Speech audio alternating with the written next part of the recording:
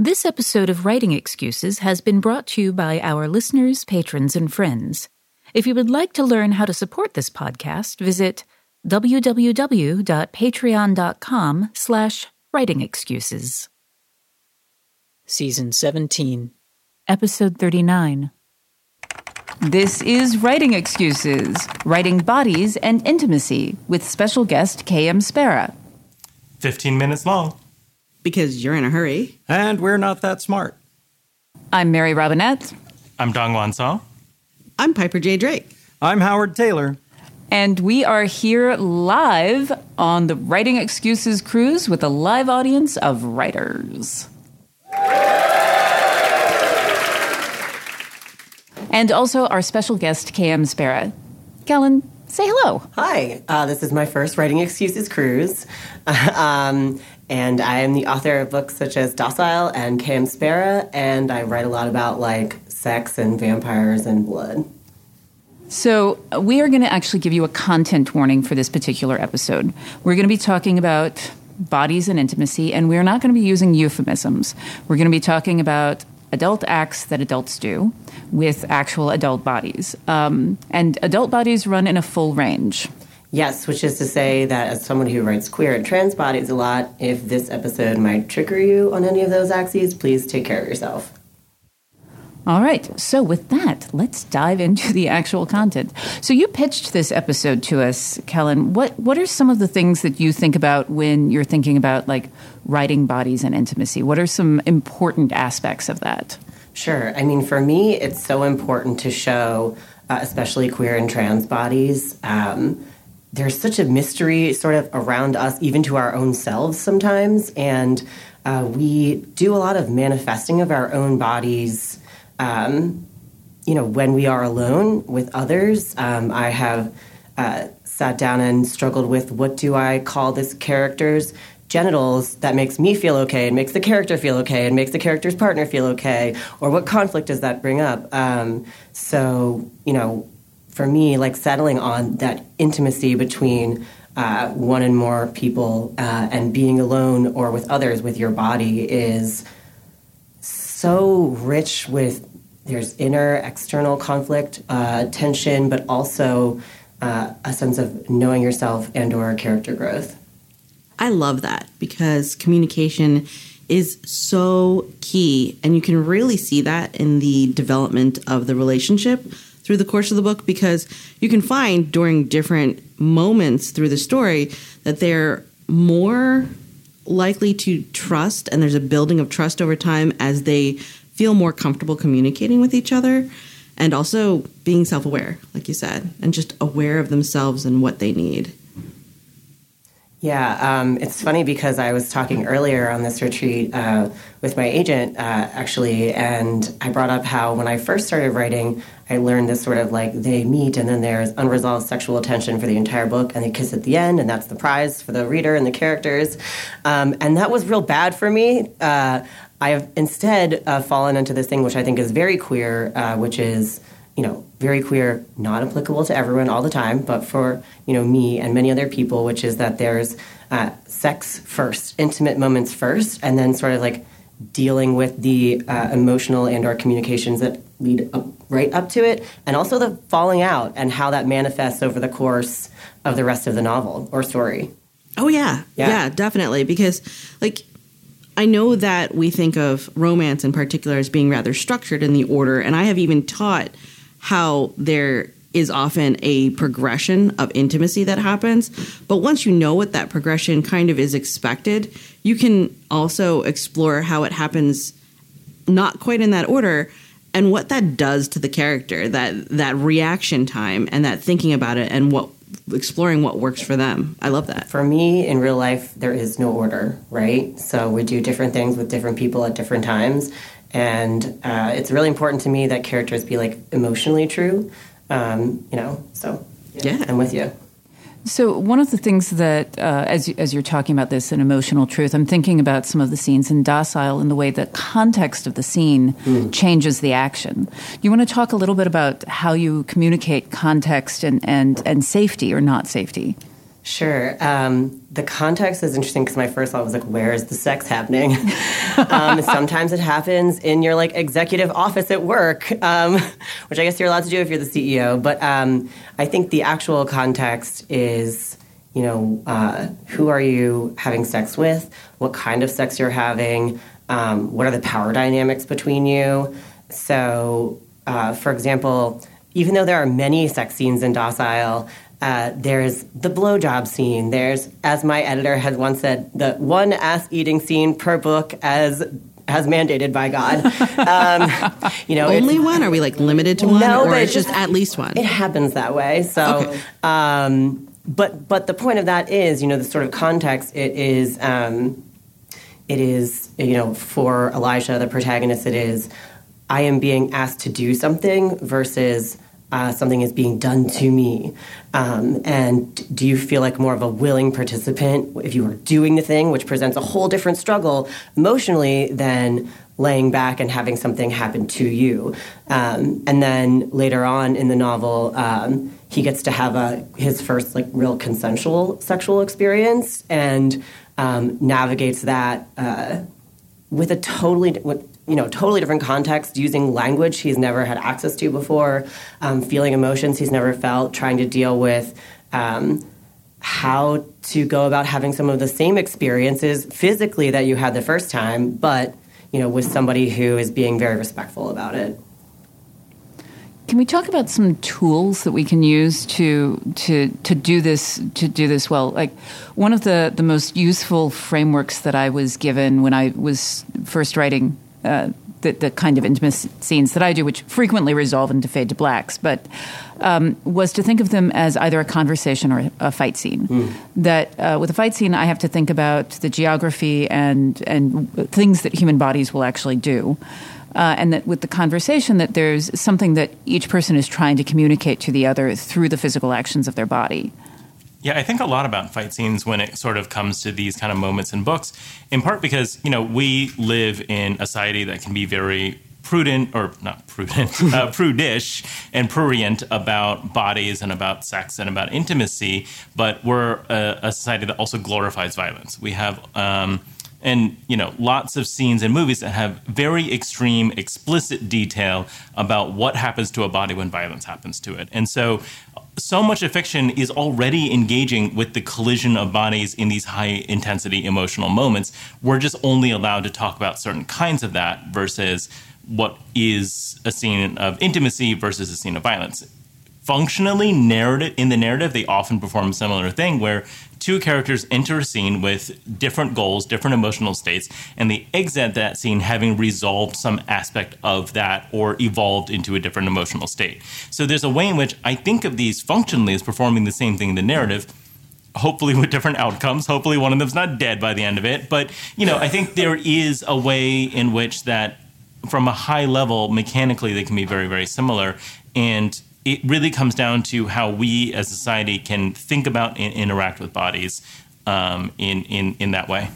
I actually want to provide a contrasting approach because I'm really well known for fight scenes, especially in my romantic suspense and body count, especially in a lot of my other work. But I write romance. And one of the things is, while I have combat scenes and fight scenes in my stories, I often think about moments of intimacy as dance. And it's one of those things that I didn't do on purpose, but because I was a dancer and I was in dance from age 3 to 28 actively, and also it's a part of my meet cute with my partner, Matthew J. Drake, that we danced together and we both enjoy, West Coast swing and blues fusion, that I often think of intimacy scenes and how I choreograph them as dance, and whether that's horizontal or standing up or a little bit of both, and also the logistics of lifts, right? Like, it actually translates better for me. And, if it involves more than two partners, also choreography helps a lot for that, because what bodies can do, right? Like, one person may be very bendy and one person may not be very bendy. And also, like, what are the logistics of actually being able to lift two people? Like, a lot more of that actually translates better in my head to dance choreography. Well, I guess so that's another alternative. I think of fight scenes as also being about dance, right? It's about that movement and control. And, in part, I love martial arts movies. I know we're wandering farther off topic at this point. But, I do think dance is a really useful thing to think about in terms of that interaction and that give and take and that interplay of, power and connection and emotion are all things that flow back and forth. Let me circle this back real quick. One of my favorite MCU fight scenes is the one in Civil War where Falcon says to Spidey, "Have you ever been in a fight before? Usually there's not this much talking." Conversation during intimacy, to me, is one of the most wonderful things to read. I don't just want the choreography. I want dialogue. It's a conversation. It's much more than just blocking. Much more than that. Yeah, I am also somebody who is deeply in love with the first-person present point of view and get away with it as much as I can. But I feel like not everyone chooses it and uses it to their full advantage. And so for me, like being in a different first-person point of view for a sex scene and then swapping the points of view to show the next sex scene, like you are not just getting the you, the reader, get to see the conversation between the two people, but then you get to see later how the other character might have experienced that sex or contact totally different from the other character. I had a story out with two trans boyfriends, and they both had different physical needs when it came to sex. And so you really got to live, in their heads and in the dialogue.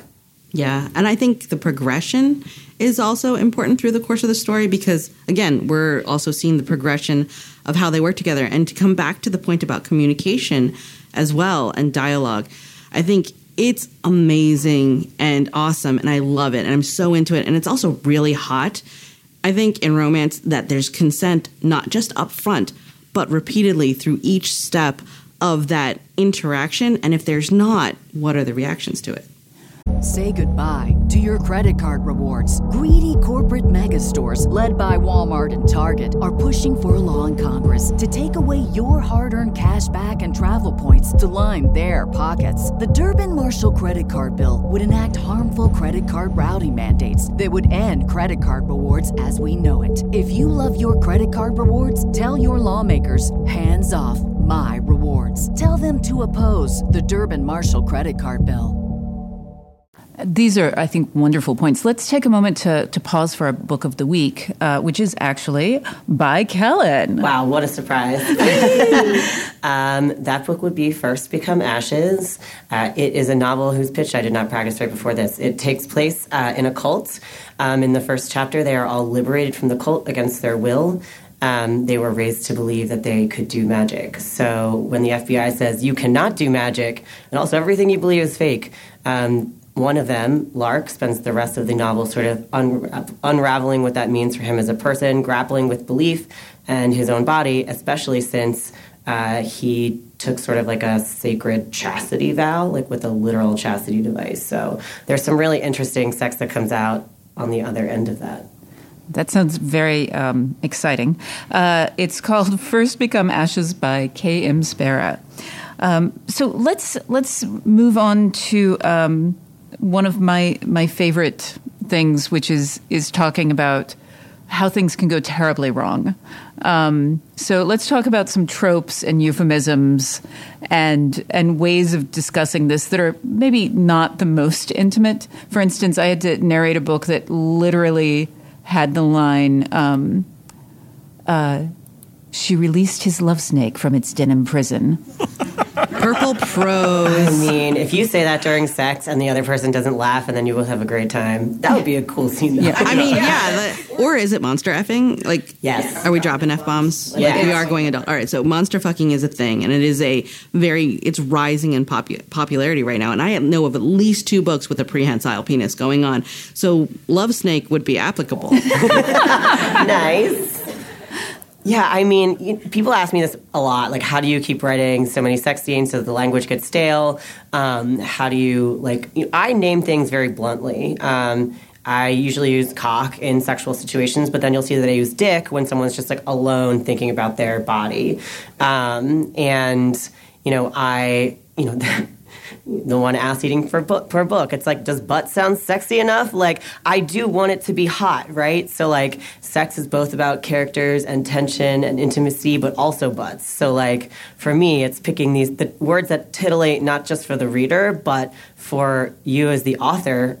I mean, I'm self-censoring. Be turned on by what you write, you know, is like sort of a mantra that I think. Well, I think that's true with any emotion that you're trying to provoke in a reader, that you are your own first reader. So I think that that's a very natural thing and not something that people should be ashamed of, even though we are constantly told by different forms of media, especially anything that is remotely off of mainstream, that you shouldn't do that thing and should somehow be ashamed of it. I actually thought I was a little bit odd because I don't like to write the word butt because it's not pretty to me. So I like bum or behind or ass better as like a hotter thing when I'm writing. And I'll actually have an editor call me out and be like, do you have a problem with butt? And I'm like, no, I don't like the way the word looks. It is not a pretty word on the page. With the Regency, I get a lot. His buttocks. Buttocks, yeah. Buttocks is almost hotter to me, or bum is more hotter to me. Behind can be really hot, but then it gets confusing. I've found great uses for it, but they haven't been intimate uses. Yeah, the words I struggle with are always like, what do we call testicles? Balls, which is like also not like a super sexy word, and then like asshole, which makes me sound like you're saying you're an asshole. You're a jerk. Yeah. Weird side note, in Icelandic, a euphemism or a term of endearment for like when you're looking at a little baby and it's like, oh, how cute you are. Aren't you a little asshole? What a cute little asshole you are. What a little raisin asshole. Wow. Okay. Yeah. The visual that I just got. Yeah. That was quite my gift vivid. to you. My gift. You know, one thing I was thinking about is something you touched on very briefly before, Kellen. You know, I think there's a way in which you know, there's a demand and a hunger for queer stories, but a lot of times those queer stories elide over queer bodies, right? And, you know, I'm also trans and queer myself, and, you know, one of the things that I become frustrated with is sometimes that metaphoric language, sometimes that fade to black, sometimes being a little bit more clever about how you're describing certain body parts can kind of unintentionally erase the bodies of the people that are being presented on page, right? And so how much do you find that directness is useful or not? I mean, because there's also kind of things where sometimes there are, you know, inevitably gender valences attached to certain body parts that become complicated. I got you. I mean, one of the reasons I keep writing very explicit sex scenes, especially for my trans characters, my queer characters, there is this air of like, are you exploiting bodies that are already exploited a lot? Like as trans people, it's very much like the what's in your pants question. And I answer that repeatedly because, you know, I want these characters to have agency over their bodies. And like, for example, in the novelette I wrote, Small Changes Over Long Periods of Time, we have a trans character who, you know, he's a trans man. He calls his clit a clit, and he calls it at one point like engorged, like a swollen tick, which is like not necessarily something that's like super hot, but like is the vibe for him right now. And it's like, you know, sometimes our bodies like do feel like hot, but also kind of weird and gross at the same time. And I have this agenda, which is not simply to write sex scenes because I think they're hot, but also because I want other people to think that I'm hot. I want other people to think that people like me are hot and know that we are having good sex. Like queer and trans sex is experimental in that we don't learn about it growing up necessarily. We are putting ourselves on the map as we go, and I feel so like honored to be part of that conversation. I think that's wonderful. And I also think that actually segues us really nicely into our homework assignment. Yes. So for homework, I would like you to write a character undressing, either alone or with others. So you're going to do a little bit of exploration. Whee! All right. This has been Writing Excuses. You are out of excuses. Now go write. Writing Excuses is a Dragonsteel production, jointly hosted by Brandon Sanderson, Dan Wells, Mary Robinette Kowal, and Howard Taylor. This episode was mastered by Alex Jackson.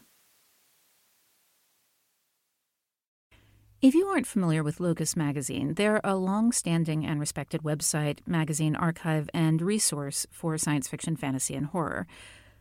Basically, they're the industry magazine for our genre.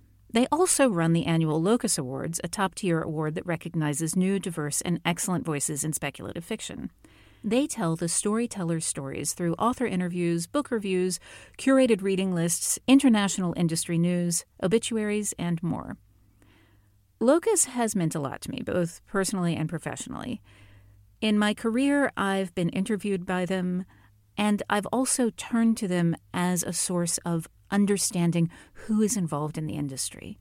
Locus is holding their annual fundraising drive to keep their doors open, lights on, and future bright. I'll be contributing to their crowdfunding campaign by donating a cut scene, some original art, and a couple of other things like, do you want to do a one-on-one chat with me? So join me in supporting Locus.